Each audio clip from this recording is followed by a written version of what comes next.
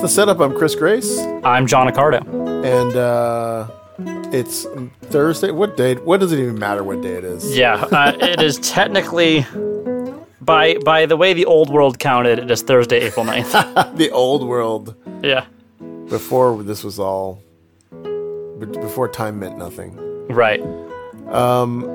We have a wonderful thing to discuss today, because I just do. watched it last night and some this morning, which we recommended people to watch. We gave them a full 10 days to watch this. Yes, there's plenty of time, no excuses. Yeah.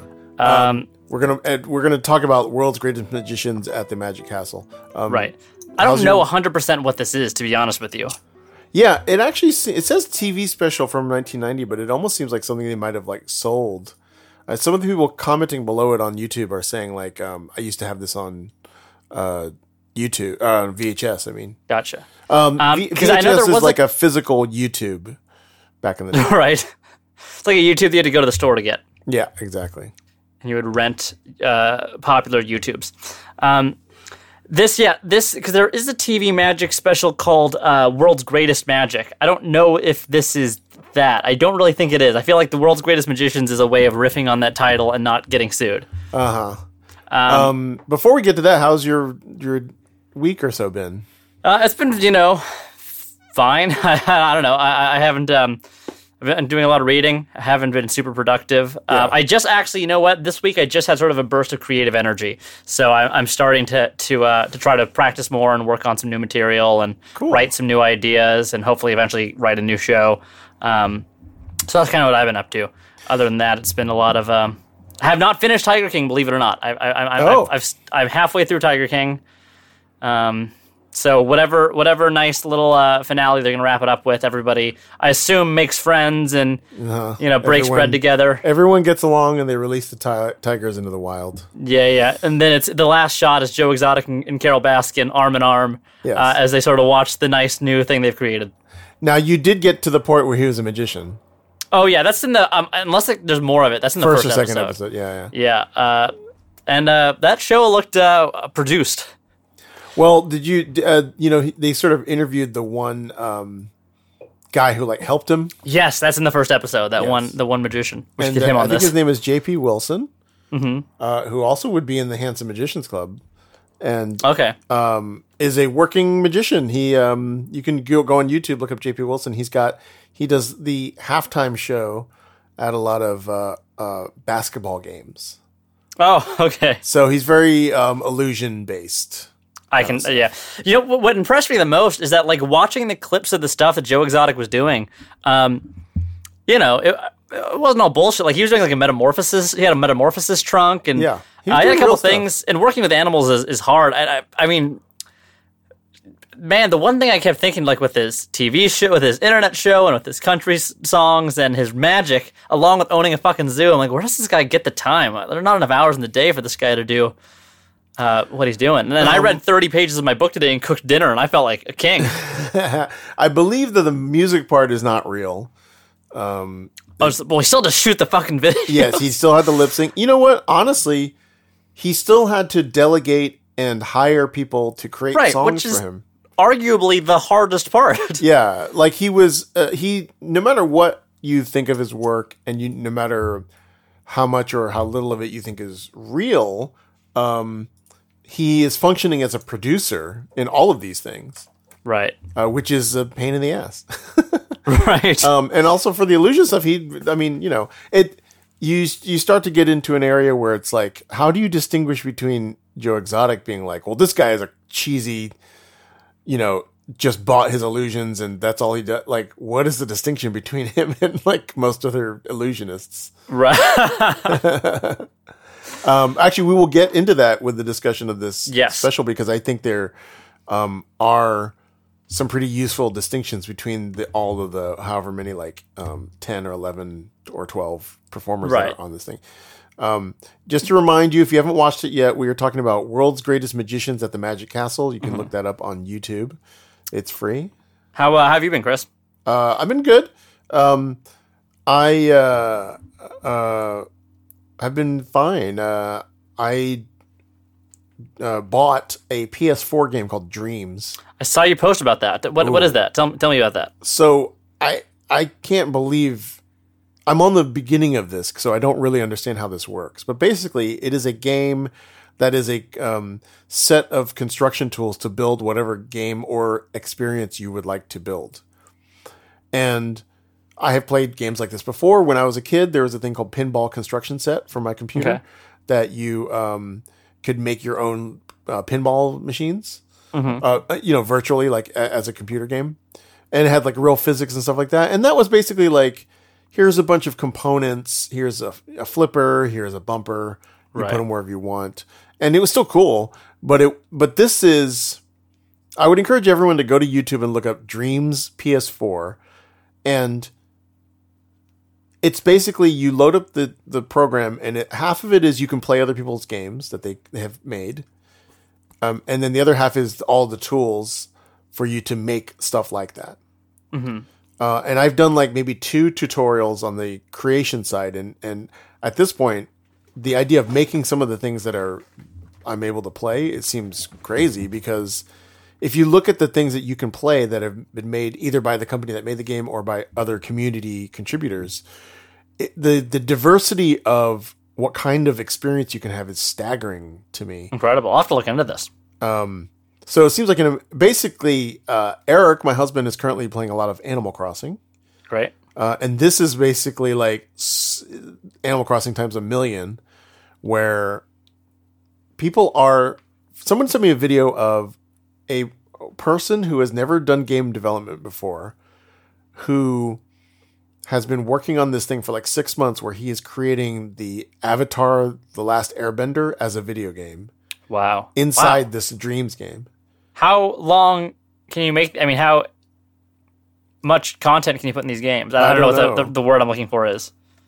I don't actually know. The main thing that I think drives creation is that I believe when you upload a game to the community site, you also are making, you can't lock like anything that you can't protect the stuff that you make. So like anything you upload, somebody else can download it and remix it and take components from it. And like, you create a cool like stone temple, they can download that and use that in their game, I believe. Oh, cool. So I think that accelerates. But I'm saying, like, how much, I mean, let's say somebody makes a Avatar: The Last Airbender game. Is that a 2-hour experience, or is that a 40-hour experience? How much?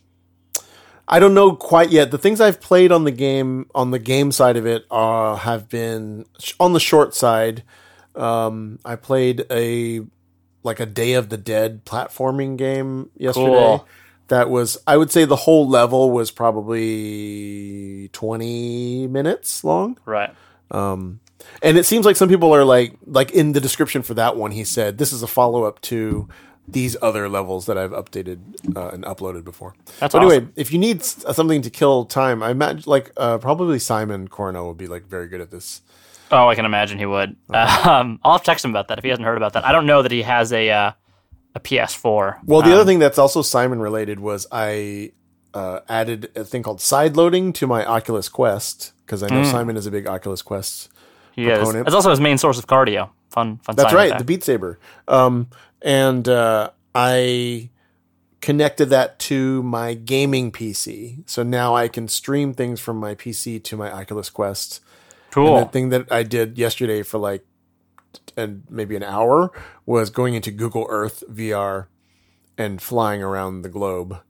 Wow. And flying around Edinburgh, looking at the venues, and they have made basically a 3D version of the entire Earth. So it's not just like Google Street View. It's like these constructed three-dimensional little models of every building on the planet with photos mapped onto them. So the fun thing is that they did Edinburgh during a fringe, because when you fly over the center of it, all of the assembly and underbelly tents are like there. Right. So I went there and looked at like the apartment we stayed in and that kind of stuff. So that was fun. That's awesome. Yeah. That's about it. I have not been doing a lot of Magic, except while on Zoom conference calls, I have been practicing double turnovers to be precise. And I still love practicing that one move that I will never actually use. The one that Eddie was able to do that one time. I forgot what that was called. The thing where you like palm the card and then. Oh, right. The one that he promised us he could not do and then immediately did flawlessly. Yes, exactly. Right. By the way, Eddie and Jeff, is his name Jeffrey, his Magic partner? I believe so. Have been putting up some pretty cool stuff on their social media. Yeah, they really have. Eddie put out a Matrix that was, I believe, called Unmatrix, Matrixless. Was that the... yes, which was terrific. Anybody who hasn't watched that, go to him. I'll pull up his Instagram now, his handle. This is not the first time I've plugged his Instagram on our podcast because the stuff is so good. I find it interesting because we talked in our episode with Simon and Nick about this idea of magicians sort of being architects of memory, sort of almost being more concerned with how you remember a trick than how you actually experienced it. Right. And that's actually not true with video magic. Because I was actually, before we get into this, I was going to ask you about that because that is something I've been thinking about a lot with Instagram and people putting up, more magic videos. You get people putting up magic videos that wouldn't normally. I was thinking about comedy, and because I know there are a lot of comedians that like scoff at people who did comedy on like Instagram or Vine when Vine was a thing. And I was thinking back to a episode of Pete Holmes' podcast where he interviewed Roy Wood Jr. And they were talking about that and kind of getting into it. And his philosophy with comedy in general is just that he consumes everything. He goes, if it's out there, I need to see it. I need to know what's out there. I need to know what people are doing. Roy Wood or Pete? Roy Wood Jr., yeah, he was the one saying that. But he was basically saying that like he kind of doesn't like the old school way of looking at these things where they go, well, that's not really comedy. That's not really comedy. You got to do it in a club. You got to grind it out. But he was basically saying that he goes, if you're good live, if you can actually put on a good live show and you're really good online, he's like, you've got total domination. Like from both ends. Well, what I was going to say was that I pretty much would buy, before even having heard it, I'd pretty much buy anything Roy Wood Jr. has to say about comedy. Because I think. Oh, yeah, he's, I think, brilliant. I remember I first discovered him probably like 10 years ago now. He was on Last Comic Standing with Mike Kaplan, and that's the only other. Is Tommy Johnigan around? Does he exist? I think so, yeah. Those are the only two people that I know that are still reasonably well known. Roy Wood Jr. and Mike Kaplan of that class. And I thought he was great then, and to see him like blow up is awesome, and he's so good. Do you listen to? There's a podcast called Good One that's just about joke writing. Oh no, I don't. Roy Wood Jr.'s episode of that is very, very good. I bet it is. I just want to look up who was on Last Comic Standing season 7 to see if there's. Is there a specific season? Is that the season I was talking about? Or is there a specific reason? Yeah. So season 7 was. And Felipe Esparza won, but he disappeared immediately after that. Oh yeah, there's tons of guys here. So Felipe Esparza won. He's actually a guest starred on Superstore a lot. Yeah, he's like a customer, right? I believe Tommy. Yeah, no, he works in the. He like a lot of times they'll be like. I remember seeing him, but I'm blanking on it now. They'll be like, "Oh, we're gonna have drug tests this weekend," and he'll be like, "Oh man." Second place was Tommy Johnigan, who I think is still working. Roy Wood Jr., Mike DiStefano, who's very funny. I believe he passed away. Let me see. Yes, Mike DiStefano is a great comic. Mike Kaplan, Jonathan Thymius, I don't know, but Rachel Feinstein, still working lots. Oh yeah, I forgotten she was on that. Laurie Kilmartin, still working a ton. Yeah, and James Adomian. Oh wow, so really good. Yeah, really good year. Set. And then here's some other comics that appear, like they appear in like the clubs but don't get picked. Oh, sure. Other names that appeared are Jimmy Dore, Kyle Grooms, Nikki Glazer. Wow. Tiffany. This same season? Yeah. Tiffany Haddish. Holy shit. Kathy Ladman, Jared Logan, Shane Moss, Kurt Metzger, Jason Nash. Jared Logan. And Ryan Hamilton, who's great. I know him from work. He's great. Ryan Hamilton has a great special on Netflix, by the way. He does. Happy Face, I think it's called. Yeah, wonderful. Yeah, that's someone who just looks like he's been working nonstop and just has this super tight hour. Yeah. But I was thinking that made me think about like magic in the terms that now obviously people. I mean, I actually bought a trick from Sans Minds the other day, just because it's like I've now kind of forced to think about magic on Instagram. You know, the only magic I'll be doing on a while is on Instagram. Should I choose to do it either seriously or as a joke?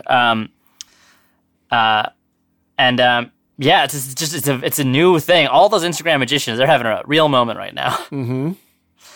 What do you think about when you see magic on Instagram? Because that is a different experience. It's not about the past. It's about it's something you can scrutinize. Yeah, so that's what I was going to say about Jeffrey and Eddie's material is that Jeffrey just put up a thing where he had he had a coin that was going between his hand and his mouth. And you should all download his Now You Sleeve Me magic. By the way, Eddie, his Instagram handle is magic_Jiayi. So it's magic_JIAYI. He has some wonderful videos up. He's super, super nice, cool guy. Yes. So go follow him, and that's where a lot of the stuff can be found. I'm slightly befuddled why Eddie did not choose Jerry as his American name, since his Chinese name is Jia Yi. But I also don't know what goes into those kinds of decisions, and maybe he just maybe he loves somebody named Eddie as an idol. Jeffrey Wang's illusionist thing is called Now You Sleeve Me. Anyway, he did a thing where he has a coin going back between his hand and his mouth. It's excellent. And I probably watched that 10 times just trying to track where things are, and there's still one or two moments in it where I'm like, I don't really understand what's happening here. Right. Now, a lot of times that turns into me being like, oh, that was actually a gimmick, that moment. But most of his stuff is not gimmicks, so I would believe it if it's not. Do you think that a magic video on any kind of social media platform needs to be frame perfect? Like, what do you think? Do you think you need to make a magic performance on any kind of social media that cannot be backtracked by watching it over and over again, or do you think that you can do something that you should be able to do live? I currently think that if your audience is somebody watching it on an Instagram, on a phone, I think it kind of probably has to be frame perfect. Mm-hmm. And I actually I'm starting to lean kind of towards it's its own thing. It doesn't need to replicate the conditions of a live experience because of the rewindability. Right. Because if you... Right, there's such a higher burden of what you have to accomplish on a video that you don't have to do live. Yeah, so now this leads me to places like, as a person who's not an expert and just an amateur in this world, I kind of, if they were doing Fool Us and there was a moment where something flashed on Fool Us, that I right now would almost be like, it wouldn't be that big a deal to me if you edited around that, or even if you like painted out like the white of a card that flashed between two fingers or something. Right. Just because it's just a different thing. Now, I think that I would feel differently about a magician performing for a crowd of people in a park, and it's, like David Blaine style. Mm-hmm. Because then in a way you're really the audience for the reaction to the trick often in those situations. Yes. Of course, but then that leads you down moral slippery slopes. Like, why don't you just hire 4 actors to like react to your trick? Sure. That is interesting too, because I think, when was David Blaine's first special, Little Street Magic? I think it was 97 or 99. Mm-hmm. But I think that was really one of the first times where a magic special showed you the audience up close. Right. That's the first time that they weren't really just like in a big theater, where they're just people clapping, but you could really see these people and you could really see their reactions. You really turned around, and then that became the experience of sort of watching it through these people's reactions. Yeah, the David Blaine Street Magic is basically like the And One street basketball specials, where all of a sudden it like this culture just completely changed the conversation about what people think of magic. Absolutely. And I will say something else that I watched is I watched 2 episodes of the Quibi show, something Liar Suchard. I forget what the name of the show is. Oh, I know who that is. He's a mentalist. Yes, he has a mentalist show on Quibi. Quibi is the new. Right. How is that? It's okay. How much does it cost? It's $4.99 a month. But they have a 90-day free trial right now. Gotcha. It's Gone Mental with Lior. And this is why I was thinking about this recently, because there is no way that the tricks that are in this show are all that happened. Sure. Impossible. First of all, I know that that's true generally with mentalism, that there's a lot of pre-show. But even in this case, it's just edited in a way that's just like, there's no way that this happened. And almost like there's no pretense in trying to present it. I mean, maybe it is trying to present it like that. But like, I guess I'm getting to a point where like maybe it doesn't bother me as much, because it's just like, they're just trying to give you in a TV show the feeling of what it would be like to be tricked by this guy. And if you saw him live, he would not be able to do it the exact way that it's presented on this show, but he could probably create something that feels the same. If anybody's interested who doesn't have Quibi, Lior Suchard has done a couple shows on the late night circuit. I know he has done James Corden, had some interesting stuff there with America Ferrera, I think. He did a James Corden thing where I was like, this has to be pre-show. Right. What's interesting though is I'll actually have to text him after this and ask him. Aaron, a friend of the podcast, Aaron Hollander, who worked on my Edinburgh show, her brother went to a conference, some kind of convention thing, I think in Washington, and Lior Suchard was performing at it. And so he texted me right after he saw him. He said it was amazing. So, I mean, what is interesting is that he still can't. It's nice to know that he's out there doing live shows, that they're not just kind of building careers off of things that aren't like him a lot. Representative. I think his general, I like his performance energy a lot. It actually doesn't seem like that many magicians talk about him, or like people don't seem to have any opinion or regard for him. From what he's not a big, huge name. He is, I'd never heard of him before I'd seen him on Corden. Yeah. And I think a lot, what's funny is I think a lot of the people that are really out there, I'm going to turn down my gain just a little bit. I see my thing spiking. A lot of the people that are like out there working the most tend to not be huge names in magic, because they're just going to keep their head down working. If he was just out there doing corporate shows, all the people doing corporate shows probably know him, but it's not like he's, putting out material every 3 months or a book every year, and that's how, the whole community knows him.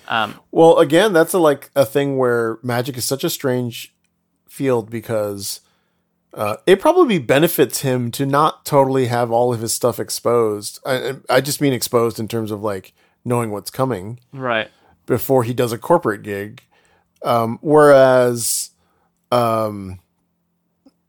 like Eddie and Jeffrey, who are doing these incredible coin manipulations, probably is still amazing to see them do it in front of you, as it was when you saw them on a video. But if you're it almost seems like two different fields. One, like, especially if one side of magic doesn't involve audience participation and one does. Mm-hmm. The side that has a lot more interaction with an audience, I'm sure that exposure benefits you in terms of like getting hired and stuff, but like in terms of impact for his live shows, it's probably worse for him to be like very famous.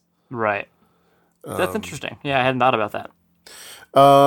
So I would recommend that. Like, people should definitely go watch that. There's things in that show that are just very impossible seeming. So I guess take it with a grain of salt, because the thing is, that always comes down to like I guess that thing of like the the perfect impossibility or whatever that is, where it's like two perfect principle, where it's like, I mean, if this happened the way you presented it, then he is just magic. That's a good point.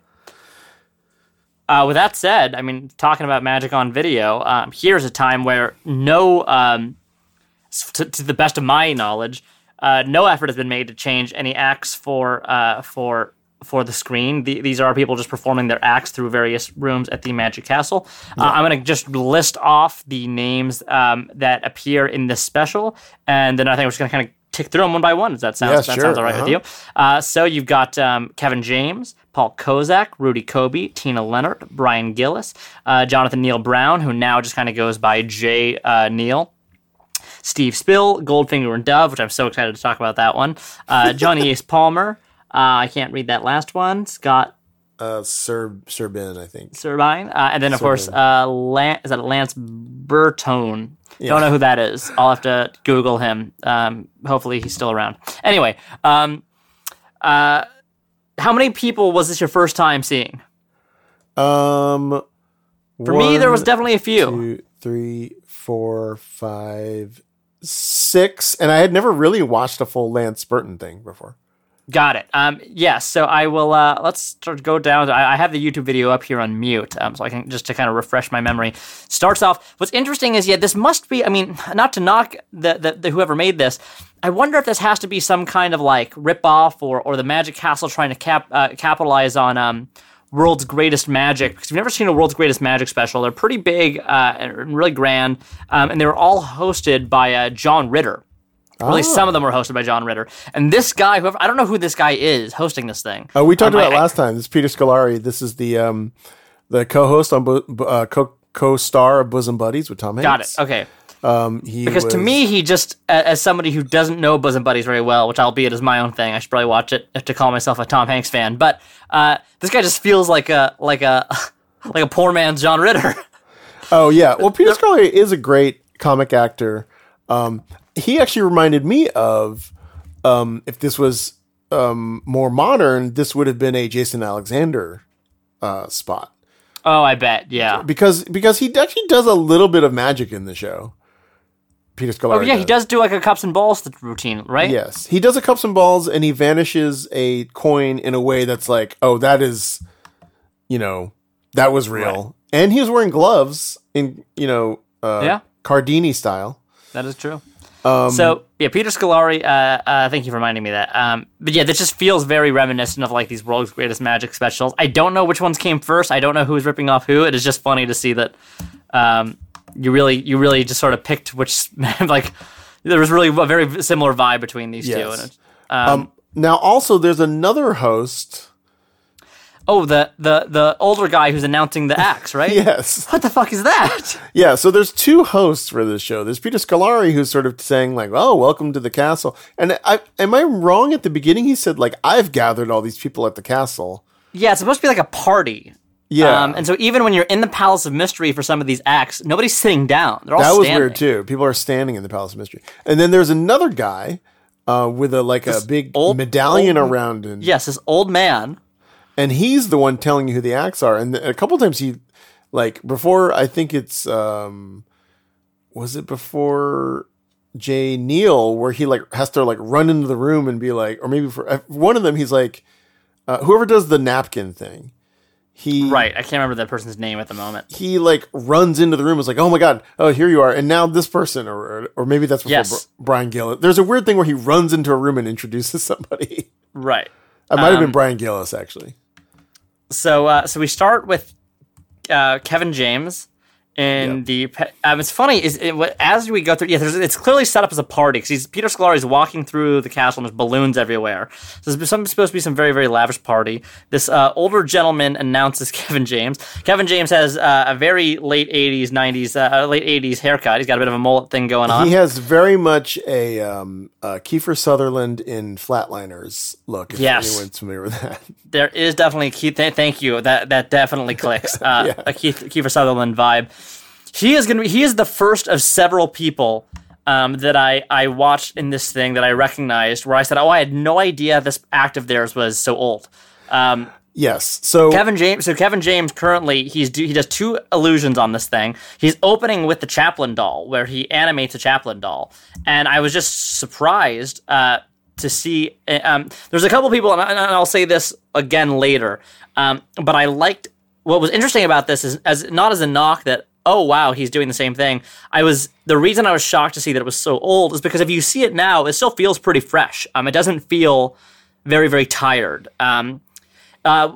what's also interesting is if you know his Chaplin doll act, which I can't imagine is hard to find on YouTube. I imagine you could find a more modern version from something from The Illusionists, from An America's Got Talent, from Vaudeville something. 3000. Vaudeville 3000, that's right. He definitely did that one. But he kicked off the original Illusionist tour as well. He was one of the first The Illusionists. You can see, first off, what's interesting is there are actual differences. He did update this, the way that he does what he needs to do in the end to turn that into a real boy. My memory of seeing this at the Magic Castle recently, like in the last year, we saw Vaudeville 3000. And, that's right. My memory is that he didn't cover the doll's head in the same way. Yes, that is because different. That is a very and whatever new way he does it, I think is much better. Because in this one, it's kind of like, why are you assembling this doll in this one point? Like, it feels very telegraphed to me. Yeah, he's putting the head on, and he lifts the lid up over the box that hinges down and covers the front of the face. Yeah. And that is now and that is outdated. Still good. I mean, it's not terrible. But is what I'm saying it is better. He has improved upon it. Now this special is 30 years old. Yeah. And I'm curious to know how many Chaplin doll actors there have been. You know what? I mean, I've met that guy once because when we were all what? He looks like the same guy. I think it is. I met him at FISM, and I'd be surprised. Seemed like a very nice gentleman. Has Kevin James ever competed in FISM? Oh, I don't know. Now, I will say that, speaking to the point about whether things can be reviewed, frame perfect on video, it's not really a flash, but there's something that happens like right where I'm just like, oh, that shouldn't have happened.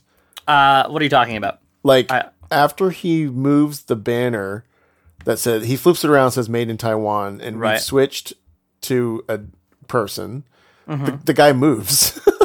Like, not when he's supposed to move. Oh, yeah, there's a little shift right there. He just like turns, I'm just like, okay, all right. Yeah, that's really funny. I did not notice that. That's really funny. So he does the Chaplin doll. Chaplin doll's great. Now, I'm assuming he does not have the sawing routine, otherwise there'd be no reason why it's not here. He does a routine that I have seen him do before. I'd never seen this one. Yeah, so this is something he does not do anymore.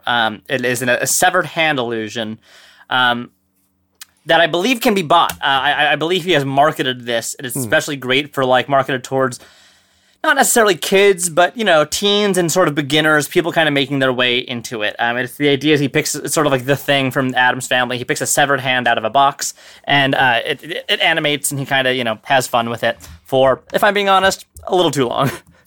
Well, this is one where I don't think there's any question about what the method is here for an audience member. See, I don't know that I think that's true. I don't think people are questioning it, but I don't think that magicians necessarily think that. I just feel like it's kind of neat to watch as like a puppetry thing, but you can't come away from it being like, how is that done? Like, I don't know. To me, it seems very obvious. Look, I hope I hope that we all know that. I hope that it's not like some weird secret. Yeah. But I think, I have thought a lot about, there are routines that I think people do for too long because people do them for too long, and so then more people do them from too long. Just like the same exact thought process for when I wanted to try Sands of the Desert, where my question was like, is this a good trick? Or is it a good trick because magicians keep doing it because they think it's a good trick? Like, do people like this, or do magicians like it? Well, I guess my argument that goes for this and the Sands of the Desert thing is that I would put this in the category of like, that's neat to look at, but I'm not really like fooled by it. But it's cool to look at. Kind of like that guy who has the white suit and they project stuff onto him.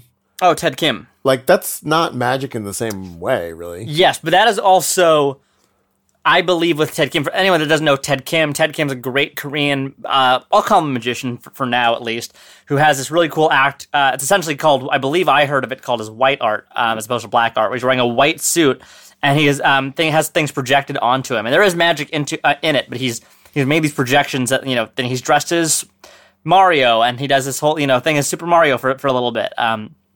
And then there is magic in it, and every time I've seen it, it's been different. He's always updating what those projections are, and with pop culture and things of that nature. But that is, at the very least, when you know it's not magic, you know it is something. But with a routine like this, the analogy I was going to draw was, as far as things that go on too long, is the dancing cane routine. I think almost every dancing cane routine goes on way too long. They show a cane, they make it twirl, without holding it for a minute, and again, maybe you need to watch, but nobody's wondering how those canes are suspended.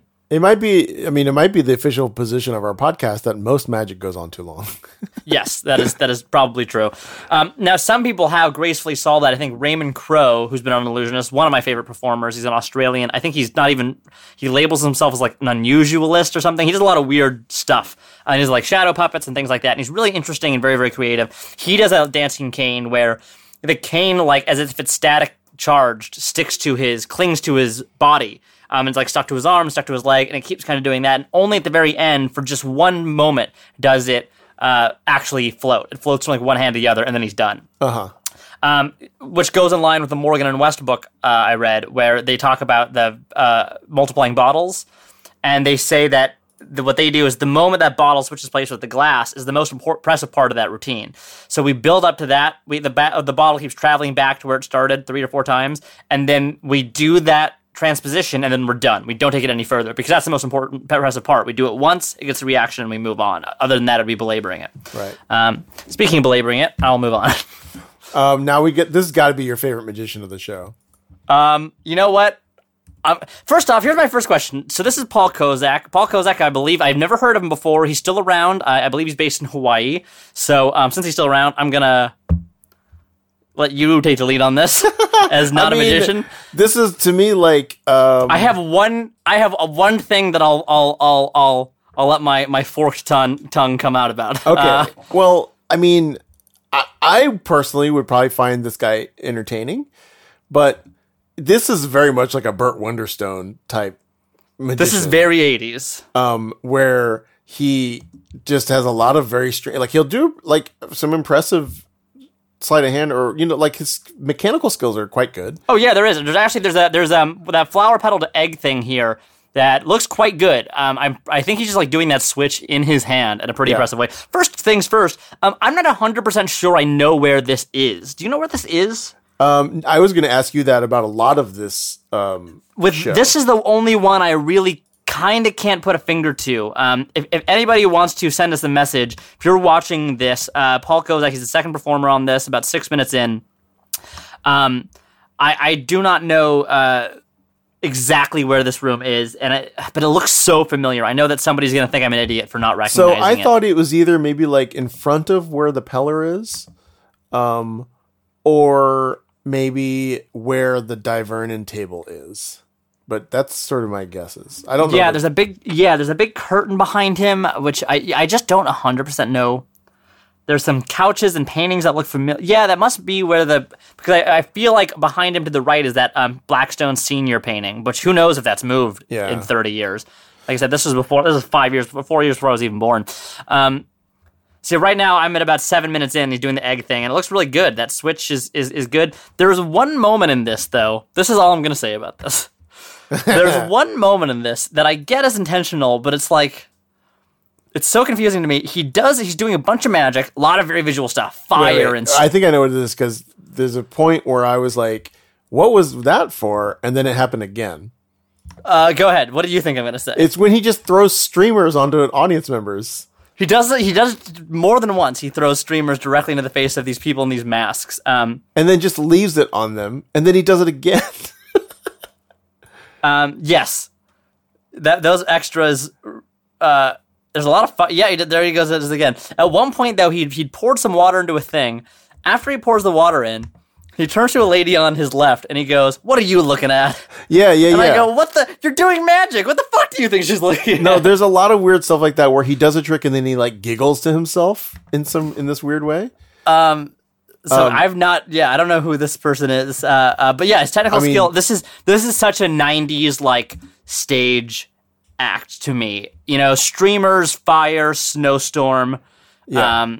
I love this guy. He's great. However, at the end, it looks like he's doing the snowstorm not with paper, but with glitter. Yes. And I'm like, if I fucking go see you and you just like fan glitter all over me, that's not a satisfactory You have to end. wonder, like, these extras probably weren't warned about this. They're just like, stand here now and love everything that happens. You know what I mean? Right. In fact, I bet you at the Magic Castle, one of those pieces of glitter is still in the castle. Oh, I bet you that glitter is stuck to the butts of every extra in that room. Somehow it's just 30 years later, it's glued on. So now we are watching Peter Scolari again. Man, oh man, I don't 100% know. I see the Wandering Eyes photo behind him, which means this has to be some variation of like Irma's room maybe, or the main lobby. Yeah, but stuff's been moved around a lot, right? Yeah, so he's doing some, oh wow, so yeah, he just did a French drop with gloves on. I mean, and you can just tell by the way he does it that it's like, that it's some. He didn't just learn that for this. Yes. So he does a fun little routine. A coin disappears. He's like a 3-shell game with a coin and some cups, and it disappears. This fun way of getting into it. Does some jokes about not being able to find the coin. Now the old man shows back up with like a lady next to him, and now he announces Rudy Kobe. Yeah. Chris, you've seen Rudy Kobe before. I did it in the Vaudeville 3000 act. Yes. I mean, I like seeing most of this stuff because again, I'm an amateur and I find it all fun. And because I'm an amateur, I don't feel a connection between like something like this and what it says about my prospects in terms of a career. What do you mean? Like, I don't think about, like, if I see a hack comedian, I get annoyed if he's popular because I'm like, oh, is that what people want? Jesus. Like, right. That's different than what I want to do. And so since I don't have that relationship to magic, I think it's easier for me to enjoy stuff like this. And also, it's astounding to me that the parts of this that I have seen are exactly the same 30 years later. Right. Right. I'm sort of watching it as we're going through this. There's something he does not really do anymore when you see him, and that is he does a pretty fucking impressive costume change. Yes. To open up this act. And it's really cool. Now, also, it's worth mentioning, Chris, if you didn't really know this, that around this time, I think mid to late 80s, maybe going into the 90s, I don't 100% know my timeline, Rudy Kobe was huge. He had specials, he was doing shit with Dick Clark, he was really, in Magic, like, top of his game. I did not know this. I will point out that at this point in time in the American, in society, you were required by law to have gigantic shoulder pads. Right. Which Kevin James was compliant with, and so was Rudy Kobe. Yeah, thank you for checking that for me. I would say that they probably bonded over shopping for shoulder pads. So this is another routine. This is Rudy Kobe's signature routine. He's got 4 legs. If you don't know this routine, yet you've heard of the name Rudy Kobe, I could not fathom how that is the case. Do you again? This goes back again to another. What we were just talking about. Do you think it matters that people know how this works? What do you think is in his head right now? So is this entertaining? Is it a puzzle? Is it? I would say the difference between this and the hand thing that Kevin James was doing was that this plays a little more at times with, and I think we've discussed before the Swedish guys. Yes, Axel Adler has a 3-leg routine that is quite wonderful. So I think it's to the degree that you are. I think that it's inevitable that an audience's mind would be trying to figure out how this is working. So the degree to which you are playing with that expectation is probably a major factor of this. Now, this probably predates Axel Adler's act by many years, I would guess. It probably predates Axel Adler by many years. So it might be that play with the expectations, like in the 90s, this would have been like truly befuddling. And then maybe 15 years later, it's not. I don't know. Right. I did spend my time watching this video going like, oh, okay, I think these are his 2 real legs. Right. And to his credit, it's very difficult to tell which ones are his legs. Yeah. There's something about this tone of performance where like, the chainsaw is like floating and attacking him. Right. Something about that I find unpleasing, or like disturbing in some way. But I do love like this, like when he gets really tall, It's very creative. And I guess the thing is that the only thing that I would have a reservation about is that I would hope that, and maybe it's just because technically these things are hard, but like if in 1990 you had this like really creative, fun act that I do think is really cool, that I would prefer a culture where you like kept trying to come up with new stuff over the next 30 years. Yeah. This is definitely the act you'll see if you see Rudy Kobe. And what's interesting is, I've heard him talk a little bit, he hasn't really addressed that, but he talked about his philosophy. I saw him give a lecture at the Castle, I don't know how many years ago, probably 7 or 8 years ago now. And he was saying, his big thesis was on creativity and such. He goes, all you need to be successful is 2 original minutes. He goes, if you have 2 completely original minutes, it'll take you around the world. And for him, that was true. You can't take that away from him. It definitely, that is correct through his lens. And I would say when he made this, those were more than 2 very original minutes. Mm-hmm. And so it's interesting. I don't know if that's necessarily the same as like him saying whether or not he should be making a new act or not. That those happen to the same thing. But I do know that is his philosophy in general on making sure you have something creative. So that if you have 2 minutes, it'll take you where you want to go. Well, also, I mean, if he doesn't want to do it, he doesn't have to either. So I would find it maddening to do the same thing for 30 years. I think. Right. So would I. But I guess the thing that I question as an artist is the idea that anybody has ever reached like some platonic ideal about what any routine should be. Seems I would question that. Right. That anybody has reached a point where they're like, this is what the act is. It's perfect. I'm now going to do this for decades. Yes. That just seems unlikely. Yeah, I don't think I've ever read a book on magic or any kind of writing, really, that has suggested, a process and editing and this, that is ever said, and then you're done. Like, every single thing I've ever read with any authority on anything about writing or creating said you never, ever stop editing, you never stop changing, you never stop developing. Yeah. But, you know what? If you haven't seen Rudy Kobe, I believe they come around and do Vaudeville 3000 at the Magic Castle like once a year or something, don't they? Right, something like that. And you must in Vegas be able to see Kevin James somewhere. Yeah, I'm sure. I don't know what he's up to right now. And at the very least, you can buy some form of snow storm from him. Oh yeah, or you can buy more than a couple things from him. You can buy that. You can buy his floating rose. Yeah. Or the bowling ball thing. Yeah. You can buy Bolorama. All right. Next is let's see. I don't know. I don't know what his name is. The guy. Neither do I. Because next listed is Tina Leonard, and that is not who this is. So next comes somebody. If you know who this is. Let me see if I can. Let's see. He's going to run in and introduce him real quick. Oh, yeah. Turn up your volume.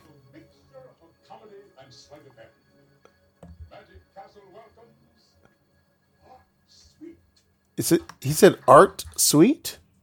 Sure. It's funny, he's not on the first list of magicians. Yeah, he's not listed. So now he does a pretty classic paper balls over the head,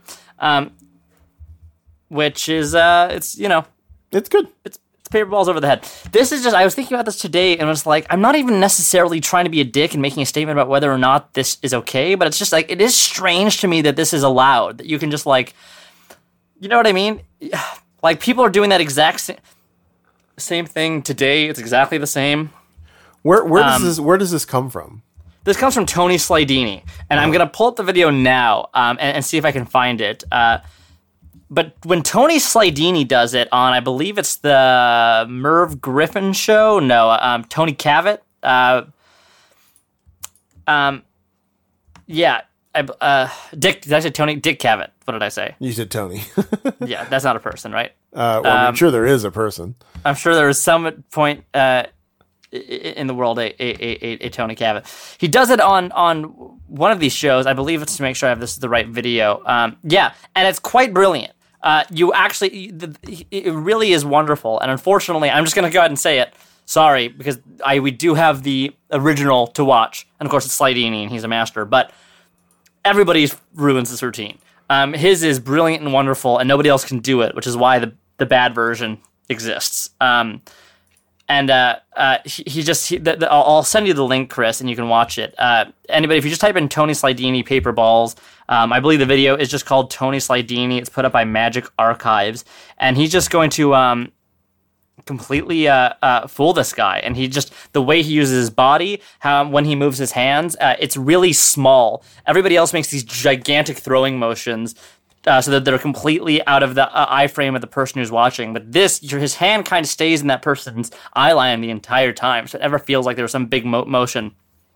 And it's wonderful. And that person is really, really mystified and amazed, and it's quite wonderful. Are you looking at the one where he is doing it to a young man in a suit? Yes. Okay, I will say that there's Slidini Paper Balls Overhead higher quality version is the one I'm looking at. Got it. And it looks quite good. So there's a couple routines of versions of him doing it on YouTube. I imagine that all of them look quite good. And it is interesting. So your question is like, here's someone on a commercial product just doing someone else's routine. Well, it's not even that they're doing someone else's routine. It's just that I feel like it's this weird thing where you just, let's make a magic special. Great. Who's going to do the paper balls over the head? Who do we want to do it? You want this? You know what I mean? By the way, his throws over the head are way better. That's what I'm saying. Slidini's, right? And genuinely entertaining to watch. Yes, it's quite wonderful. And that's why, like, I saw this, I mean, probably 6 or 7 years into Magic, and I was like, holy shit, that's what it can look like? Holy fuck, that's incredible. And now it just kind of becomes the gag people do. And, you know, yeah, there's something kind of cheeky about the way he throws the balls because it's sort of an arrested movement, and then the arc of the ball is much more satisfying than honestly the way that and this guy does it fine on this special, but the way he does it is kind of like the way you think you could watch it and be like, I could do that. Like, sure, I could just chuck it over somebody's head. And let me tell you, you probably could. Yeah, but the Slidini one has a little bit of poetry to it. Yes, which is true of almost everything Slidini did. He has another great routine that he did called the helicopter card, which can also be found on YouTube, which is, again, a very simple idea and a simple premise and a simple method, just done in a way that really nobody else can do, because very Danny DeOrtiz-esque of like, yeah, you can teach this to people, but people aren't really, it's not the same. That's not a perfect analogy, but this reminds me of when you had told me about Eric at the castle saying that, like, it took him not that long before he's like, oh, a lot of people just do the same tricks, don't they? It took him like 3 or 4 visits before he thought that. Yeah. And this is the trick I think of about that. Now we have Tina Leonard. Now we got Tina Leonard. This is another good one. This is I believe, in Irma's room. In fact, I'm confident it is. This is another routine that I was surprised to see was 30 years old, because again, when I watch it as recently as December, the last time I saw it, we were on the same show and she performed this at Rockwell. It feels fresh. It does not feel like something someone's been doing for 30 years, which is either her testament to her as an actress and a performer, or just someone who still really loves it and finds interesting things to do about it. Yeah. You know what? I guess maybe there is a perspective to where I wouldn't be as hard on people doing the same acts for so long, and that perspective is that seeing magic as a different form, as opposed to like a stand-up who's got to do, like, you go on TV, do something, you never do it again, or whatever. You generate new material. That you're seeing magic more as like, I'm an actor. You know, I'm an actor playing the part of magician, right? And this is my script, and you know, someone in opera can sing Wotan in the Ring Cycle for his entire career. So the skill then is to keep it fresh, and keep the skills up. God, and you really, I mean, if you watch through this as a magic routine or as a cool piece of performance, it's great and it's delightful. But then if you go back and rewatch it as just a person that's doing both of these things at the same time, I just have to remind myself what an incredibly good mime she is. Yes. I really, until I got to watch this a couple times, I really took that for granted over how, like, good of a mime she is. This is one of the things that she makes look easy, but can't be. It's wonderful. God, this must have taken so much work. Right. Also, there are some, that mop has life to it for something that's not moving. There are some, like, productions and some. It's like she's doing some magic to herself, a couple times. Right. One-handed in ways that are like, God, this must be a pain to like, to not look in the place where you're having to go grab something. There's so many like, I mean, it's as if just like, well, not as if, it's what she's doing. It's like your hands are doing two different magic shows at the same time. It's like you're two magicians in one, and that's. You know what? I think we're going to try to get Tina Leonard onto the podcast. Yes, I'm going to. And I think one question I have with her is, I bet she could do this with a blindfold on. Oh, I bet. I saw this at Mervin's Magic Club in Palm Springs. Cool. Or Palm Desert or whatever. So yeah, this act is great. And now I will say that, similar to things I've said about the castle, I do think somebody should have consulted the people that were going to be on this show and be like, okay, so how many of you are doing hand-related mime? Because she's not the last person on this show to do that. That is a great point. In fact, I would say that I would keep maybe hers, and I would lose Kevin. I would have Kevin James do his Rose. Right. And I forgot who the next one. But it comes up again. Somebody with like a fake hand. So Tina Leonard act was great. It's great in 2020. It's great in 1990.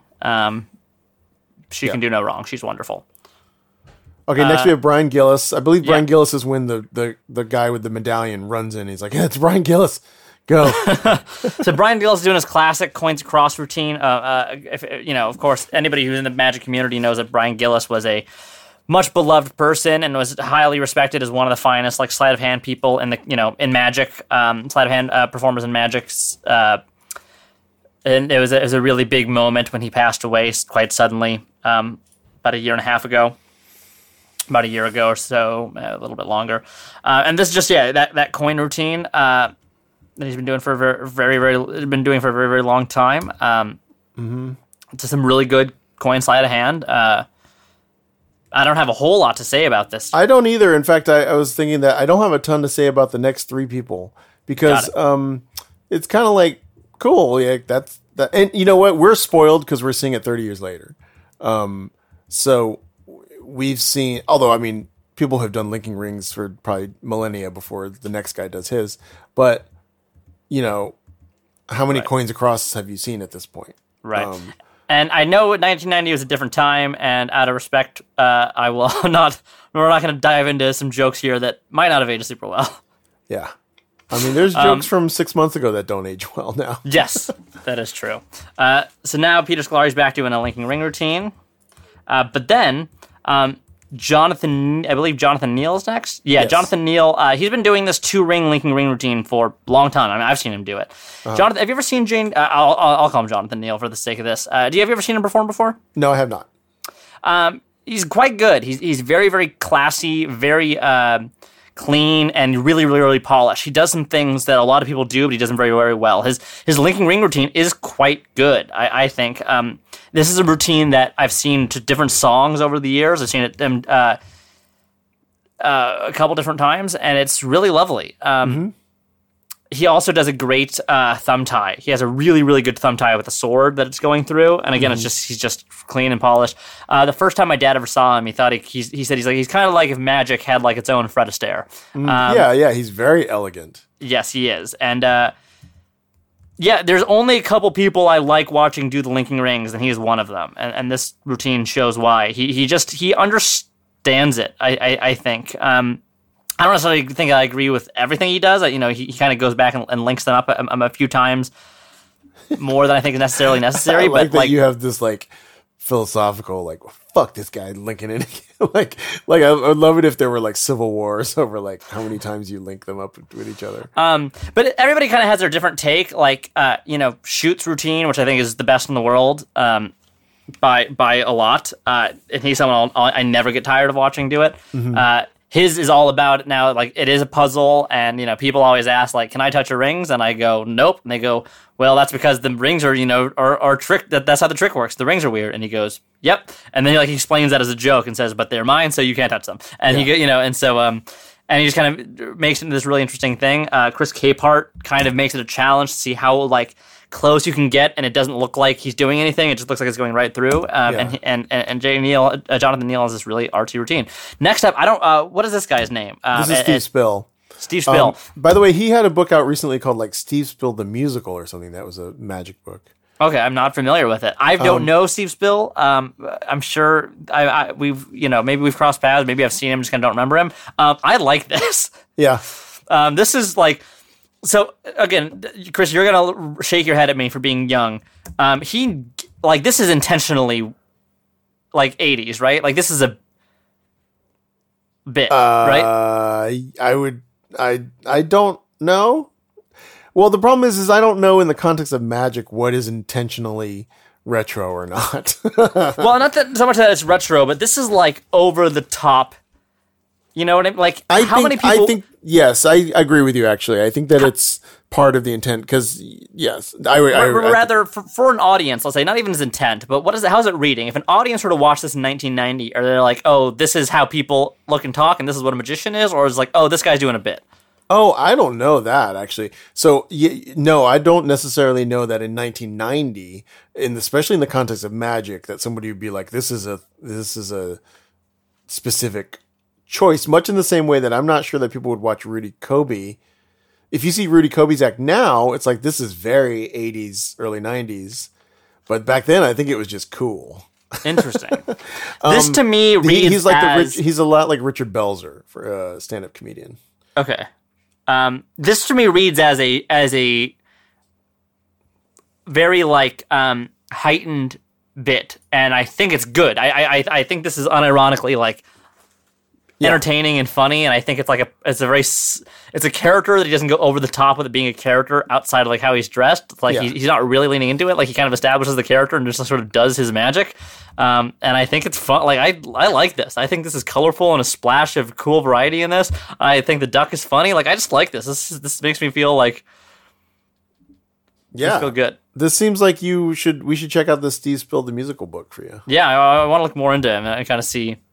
And if he's still dressed like this, then I might change my tune. I might go, no, I guess it wasn't a bit. No, I think I'm not sure if it's a combination. I guess one of the questions is, how cool do you think he thinks he is dressed up like that? Yes. And I think it's that he thinks he looks kind of cool. Okay, interesting. I think, so now Peter Scolari is back. Does a milk vanish? Unsuccessful milk vanish, which is not the first or last time I'll ever see that joke done. Well, this is why I think that this is like the Jason Alexander slot, because I think Jason Alexander could also do magic with like comedy failure twists in it. And now here we are. This is the one, man. This is the highlight of the show, and the reason anyone should watch it, because I didn't remember that this was coming. And then they were like, and now it's Goldfinger. And I was like, wait, what? Goldfinger and Dove, baby. You know what? Jack Goldfinger is wearing this bright gold tux jacket and the loudest white top hat you've ever seen. And I fucking love it. Yeah. This is entertaining. This is fun. This is charming. I'm not saying this because I want him to book me again, though that doesn't hurt. This is just like really good. They're doing this is their famous 3-card Monty, their stage 3-card Monty. Again, if you've ever seen Goldfinger and Dove perform, or you know them as magicians, you know exactly what this routine is. You know all the beats of it. You know the twirl he does. You know all of it. So wait, here's what makes this act. Yeah. Now, Chris, I know you hate SpongeBob the Musical, but bear with me here. Uh-huh. I think a lot of people like SpongeBob the Musical. And I like SpongeBob the Musical, at least from some of the music I've heard of it. I've never actually seen it on stage. I saw part of that MTV thing. I think SpongeBob the Musical, in my opinion, was made by people who really loved SpongeBob. I think that thing was made with love. The way that, like, Frozen was like, this is big and people like this. We can make this pretty good. Or Anastasia. I think SpongeBob was made by people who really loved it and really wanted to make something good. Now, you can hate that for many reasons, but I think they did have good intentions to it. It didn't feel like a weird corporate like sellout thing to me, at least. Ooh, I don't know about that. So the thing is, I think that might be true, but I don't think the music was written by people that love SpongeBob. Oh, sure. But like the idea of having a Foley artist live, the fact that it's like full of these inside jokes that you kind of get if you've seen SpongeBob, that you can really only get. I think there's a lot of real appreciation for it there. I think this reminds me of this. Like, he has this smile going the entire act that I never for a second doubt it is genuine. I believe like he is having as much fun as it looks like he's having, and that's what makes this to me. Is that this doesn't feel like he's talking through a smile. He's like into this. They both are. They love it. They love each other. They're having fun, and this is just fun. Like, it makes me feel warm. Like, this is exactly, you know, when we talk about being tolerant to the idea of like that Eugene Burger thing I quoted on that crossover episode that there's, you know, many rooms in the House of Magic. And I kind of have to reconcile, like, there's a lot of people doing weird, loud, kind of crazy magic or big, wild illusions, and I have to reconcile with that. This is something that's in one of those rooms that I don't have to reconcile with. This is, like, good. This is fun and entertaining. I enjoyed this very much. If you see this now, are they wearing the same clothes? They don't really perform anymore. I think his philosophy is that, like, so long as he's booking the castle, he's not going to take up a spot for himself. Right. But yes, more or less. A little updated, you know, but more or less, this is them. Dove was very nice to me. I don't really know exactly how the cards are changed. Yeah, Dove. What you say? You don't know how they changed? I you know. I have a guess, but Dove was very nice to me at my audition. So, and now as far talking about, it's so funny. I mean, more than half of the people in the show are still doing these exact same acts. Yes, Johnny Ace Palmer. Okay, so I want to say this about Johnny Ace Palmer, that the audience reactions to some of the other magicians in this special are out of proportion with how mild a reaction there is to the end of his routine. Oh, okay. Well, what I mean is that I have seen him live. Yeah. And I've seen him on video. And the reaction that he gets at the end of his routine is like the loudest reactions that I've ever heard. Yeah, he kills. I mean, how could you not? And in this special, he does his last moment and they're just kind of like, eh.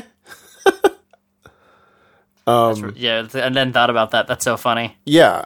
So I was watching going like, I wonder if maybe this is like the fourth time they're seeing it or something, or maybe they, you know, because of the production, they had to like see them load in the thing that gets loaded into the cups at the end or whatever. But what's really funny about this is an act too that is very good. I mean, you know, it's and he works really hard for that finale, and that is not an easy thing to do. Yeah.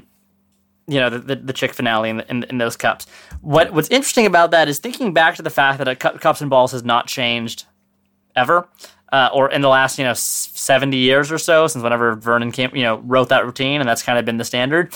Is what's interesting is not that I think this act is bad or anything, but it like the fact that it hasn't changed has allowed him to still do that and have it be received very, very well. You know, like there's been no upward movement that has forced someone like him to make a new version of the Cups and Balls, right? If that makes sense. I think Cups and Balls in general does not survive very well on video. Sure, I mean that's so easy to retrace and double back on. I think live magic and video magic to me just really are like two separate things, because I know that if I was watching this live, I would not be able to like keep up with what's happening. Right. And in fact, he does his final load like pretty early. Like they're under those cups for like a while. Right. But on video, when you can rewind and see what's happening, it's just I feel like Cups and Balls is not great for video. Right. Just because you can see, no, it doesn't matter how good the loads are, like you can see them happening. Yeah, you can backtrack. I mean, I remember learning some of my first Cups and Balls routines, and the way I would practice is I would find one and I would just keep rewinding it, and I would figure out those moves and I would just recreate them just for the sake of practice. I wasn't performing these; it was just like how I learned. You could learn it just by watching it. I remember learning and watching the Larry Jennings routine. He had a 1 cup routine, the Michael Amar routine. And just to kind of like learn the moves, and that was how I kind of learned my first Cups and Balls routines. By the way, next up, who is this guy? Wait, but I do want to do that Goldfinger and Dove act for my next audition. Please do. I will be a Dove in a heartbeat. Well, I'd love to get that music and just do like a 3-card Monty thing or something with that music, and just move around and dance and just have it be an inside joke. Right. Something else about this is that I have noticed that a lot of these acts, there must be some sort of licensing thing. So a lot of these people are doing these acts to like the same music or the same sounding music. They are doing this or not? That's what it kind of feels like to me. Is it feels like a lot of this music sounds very, very similar. I felt like Rudy Kobe's act was to a sound alike of like Herbie Hancock. What people listening will know, it's the one Rocket, Herbie Hancock Rocket, which I felt like I saw him do it to that. or maybe like Art of Noise or something like that. Right. Anyway, this is Scott Servin, I believe, doing a bit of... who I don't... Again, here's someone else that I don't know. What do you think of this? I had never seen this before. I liked it. I thought it was cool. Yeah. It actually does not fall in the going on too long category. No, it does not. It's just kind of like a neat little levitation with umbrellas, and then he's gone. He's done. It's short, charming, good. Don't really know how it works. Another case where I thought maybe we had a fake leg situation going on, but I don't think it is. Scolari puts himself in a straitjacket. Yes, I kind of skimmed through some of the interstitial comedy of this. And then here he is, man of the myth, legend, Lance Burton. So, did you ever seen this? So, this is someone. I have my sound disabled for this. Is he doing this to the Vivaldi? Let's see. He's doing it to... Because this act is famously done to Vivaldi's Springtime. No, he's doing it to some sort of generic synth music. And that's my biggest problem with this special, is that because I feel like there's so much generic synth music across these acts, a lot of them kind of feel the same. Not to any of their, not any of their fault. I mean, they might not have even known it when they happened. I've also seen more than one act on like Penn and Teller Fool Us get kind of burnt by that by not getting to use their own music, and then it's like the rhythm of it just kind of looks weird. So I've never seen Lance Burton really do anything. Mm-hmm. And first of all, I am a sucker for Bird Productions. This is something, I don't know my history of bird magic that well. Something that Bob Dorian said to me when he was talking about magic in the junior programs. He goes, the reason why Lance Burton was so successful is because he had a different kind of bird act when everyone was doing bird acts. I don't exactly know what that meant, but the idea was that like his stood out and his was different. His wasn't the same thing. Part of that is because he was like young and handsome, and for wearing this, what I can't imagine was a very modern looking tux. I imagine that's a little outdated. He looks really good. He looks very comfortable. He looks very he just looks like the guy, So, I agree with all that. I think that he, even in this special, while I was watching it, I was like, oh, I can see why this guy is like, just something about his stage presence is heightened to me above some of the other performers. Absolutely. He just really has a presence to him. And I was watching it going like, oh, you know what this reminds me of? This reminds me of like I wonder if this was a FISM act. This was his FISM act. And it was a FISM act. I looked it up. Yes, it was this in the card. I don't know if the levitating bird cage was part of his FISM act. I'm not 100% sure. It might have been, but I know the doves were. And to beautiful Vivaldi, and it's amazing. And he won the Grand Prix for this. Yes, he did. Now, to double back, now that you have the video in front of you, to a story I told on the crossover episode. If you go to 40 minutes and 35 seconds, you can see the moment I'm talking about where people went crazy at FISM, and that is when he has he lights a piece of flash paper and has a candle appear in midair. Uh-huh. And then he lights it. And the story goes that, if anybody who had forgotten that episode, the story goes that the way he let it go, it kind of appeared diagonally and caught the flame of another candle. So it appeared lit, which is like impossible. And people went insane. In that moment, to himself, he went, I just won this thing. So wait, it seemed like he threw the flame from one candle to another? The candle appeared lit because as it appeared, it just caught the flame either of one of the candles or that bit of flash paper. And so instead of him producing it and having to light it, it appeared lit. That's great. Which is impossible. The Tournament Restored newspaper is really, really good. Simple and wait. By the way, I will say that I not knowing anything about bird magic, I do feel trepidatious about like what's happening to these birds. Oh, sure. It's funny. There have been some people who've spoken out against like making sure you take good care of your doves and stuff. I remember I never met him, but one of my favorite bird performers of all time was Amos Levkovich. He was at the castle a lot. I probably saw his act 6 or 7 times. He passed away about 6 years ago, maybe. And wonderful, wonderful Israeli magician. Was an older man by the time I got to the castle. And he did a brilliant dove act that ended with, it was incredible. he made like 8 doves disappear from a cage, and then all of them came flying to him from the back of the palace. It was absolutely incredible. But they viciously attacked his face. Right. It was right out of Hitchcock. It was really sad. And he kept doing it, poor guy. But Shoot was telling me about like how hard he worked, and he's like, he really loves those doves like they're his children. Like anytime like apparently he had this apartment. He goes and there's like a big room and a really small room, and the doves lived in the really big room, and he lived in like this really, really small room just to make sure they were comfortable. So some people really, I think one of the markers is that the best performers seem to also take the best care of their doves. I mean, he slept in a cage and just shit on newspaper as well. To get into character. He wanted to live how they lived. The doves ran a whole full household by themselves. Yeah. The doves paid taxes and everything. Really sophisticated birds. I would love for what you just said to be true, and I hope that it is. I have a feeling that that might not be a universal rule. Yeah, probably isn't. There's probably people have been really pricks about it. Let me ask you about this. He does a levitating globe thing. Yep. What school of magic is this? Like, what would be the thing where you'd be like, I want to learn this kind of thing? What would you call this? Like, what books would you go to? Or I don't know. I mean, there is some, in Greater Magic. I can't remember the name of it off the top of my head, but there is like a across the stage floating ball from Greater Magic that involves some pulleys and such that are kind of on and off stage. Yeah, that is kind of what this looks reminiscent of to me. I don't think it's the same thing. Because I would put this in the same category as the Teller ball thing. Oh, sure, very similar. Yeah, yeah, and I find this to be very transfixing, and also does play with that expectation of like, oh, I think this is how it works, and then he does something directly to like close that door, basically. Right. He's on top of being a good performer.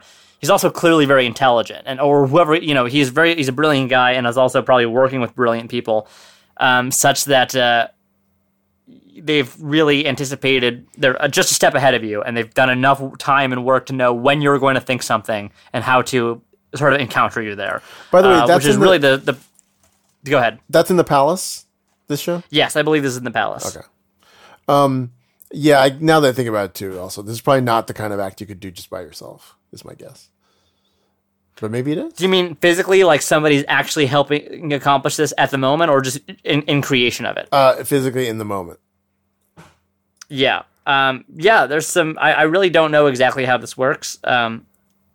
I don't know what the hookup is. I'm also not an expert in stage levitations. Yeah. You know what I mean? Like I bet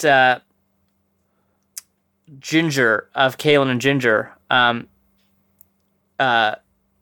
she has a beautiful levitating ball routine that she does on stage. That's really, really wonderful. I bet she, either learned from this, or I don't know if she like had any inspiration, or she's kind of studied this, or if this sort of exists independently, but I bet she'd be able to look at that and go, oh, I know exactly what this is, because she has a similar routine and would have to know the ins and outs of it. So I bet. Right. So Lance Burton gets the longest chunk, and he gets the closing chunk, and the whole show's kind of been building up to his show within a show. Right. And I think well worth it. Yes, he's incredible. That's a great act. If you can find a video of him doing that on YouTube, it's well worth your time. With his actual music, with the Vivaldi, it's just really wonderful. That about rounds this out. What did you think of this? What did you think of this special? Like, this is your first time seeing like a lot of magic in the 30 years ago versus magic today. I actually love this. I think this is great. I just want to note that executive consultants were Milt Larson and William Larson Jr. Just trying to see if there's any other names that pop up in the credits but anyway, yeah, I really like this. I it's always fun to see little artifacts from the past. Yeah. It would have been probably fun to see, like, if this was on TV, the commercials that went along with it. And generally just a really good... I mean, there's very good magic in this 45 minutes. And that combined with here's a peek into the past... definitely worth watching. I can't imagine somebody that listens to our podcast. I'm sure you'd be interested in watching this. For me, one of my favorite things was just like seeing how different the castle looked, and it looks pretty different in a lot of places. In fact, as we discovered, unrecognizable in some places. By the way, at the end it says copyright 1990. Yes, MCM XC. So, yeah, you're adding an M and 40, I guess. 10 off of C is 100. So, yeah. 1990. Yeah, I don't know how Roman numerals that high. Okay, so it's M is 1,000. And then you add M, but there's a C next to it. It means you subtract 100 from M, so that's 900. And then you subtract 10 from C, and that's 90. And it says CBS Incorporated, so I believe this was a CBS show. Sure enough, I'll have to look more into this. So, Chris, before we sign off, what is your binge-worthy thing that you would recommend to people? I probably already recommended iClaudius, right?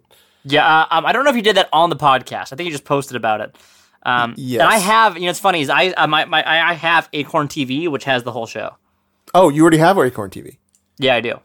You are such an old man. I don't. It's my mom. She only exclusively watches. I won't watch a lot of it. Like, I feel like all those British shows look exactly the same to me. It's always about some butler and his old pocket watch. Oh no, iClaudius is incredible. But also today I linked to a New Yorker interview with Fran Lebowitz. Oh, I did see that. I want to read that. And you liked that, and I was like, of course, John likes Fran Lebowitz. Oh, who doesn't? It's Fran Lebowitz. It's Franny. I don't know. Most I don't have a your fun age, nickname. Yeah. So I would say the thing that we just started. We're about to start a long binge of The Amazing Race. Cool. Which is on Amazon Prime, and they have 29 seasons of it. And that's a terrific. Is there that many? Holy shit! I had no idea there was that much. Yeah. Yeah, crazy. How about you? You know what? Having just wrapped and watched the series finale of Schitt's Creek the other day, I have to recommend that. That's a great, great, we were great watch. 3 episodes into the new season.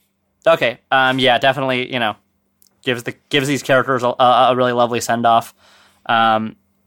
And that is definitely, like, somebody was telling me the other day that they watched like the first episode and they immediately turned it off. They're like, oh, this is just another bullshit fish out of water. I cannot believe Catherine O'Hara signed on to do this. Oh, I didn't like the whole first season. Yeah, and I said, no, give it, really get to know these characters and like learn to love these characters, and then you realize that it's actually quite much better than like the bullshit you think it is. You like these characters really kind of come alive and in a very fun way, and you're really invested in them in a really nice way. So I would recommend Schitt's Creek right now. I've also still been just watching The Simpsons selectively. I'm reading a book called Kill Creek, which I love. That's a lot of fun. So you're only Creek related content at the moment. Only Creek related content. Yeah, if it's got a creek in it. I feel like there's something called like Wolf Creek. Ooh. Kill Creek is a cool horror book that somebody recommended to me, and I'm really enjoying it. Wolf Creek was a 2005 horror movie. Anyway. Okay, so yeah, we'll be back next week, but I hope everybody enjoyed this little look into the world's greatest magicians at the Magic Castle. I'll put the link into the show, the episode notes as well. I appreciate that. Yeah, give us find us on Instagram at SetUpPod podcast, and let us know what you thought about it. Yep, we'll talk to you next time. Cool. Talk to you next time.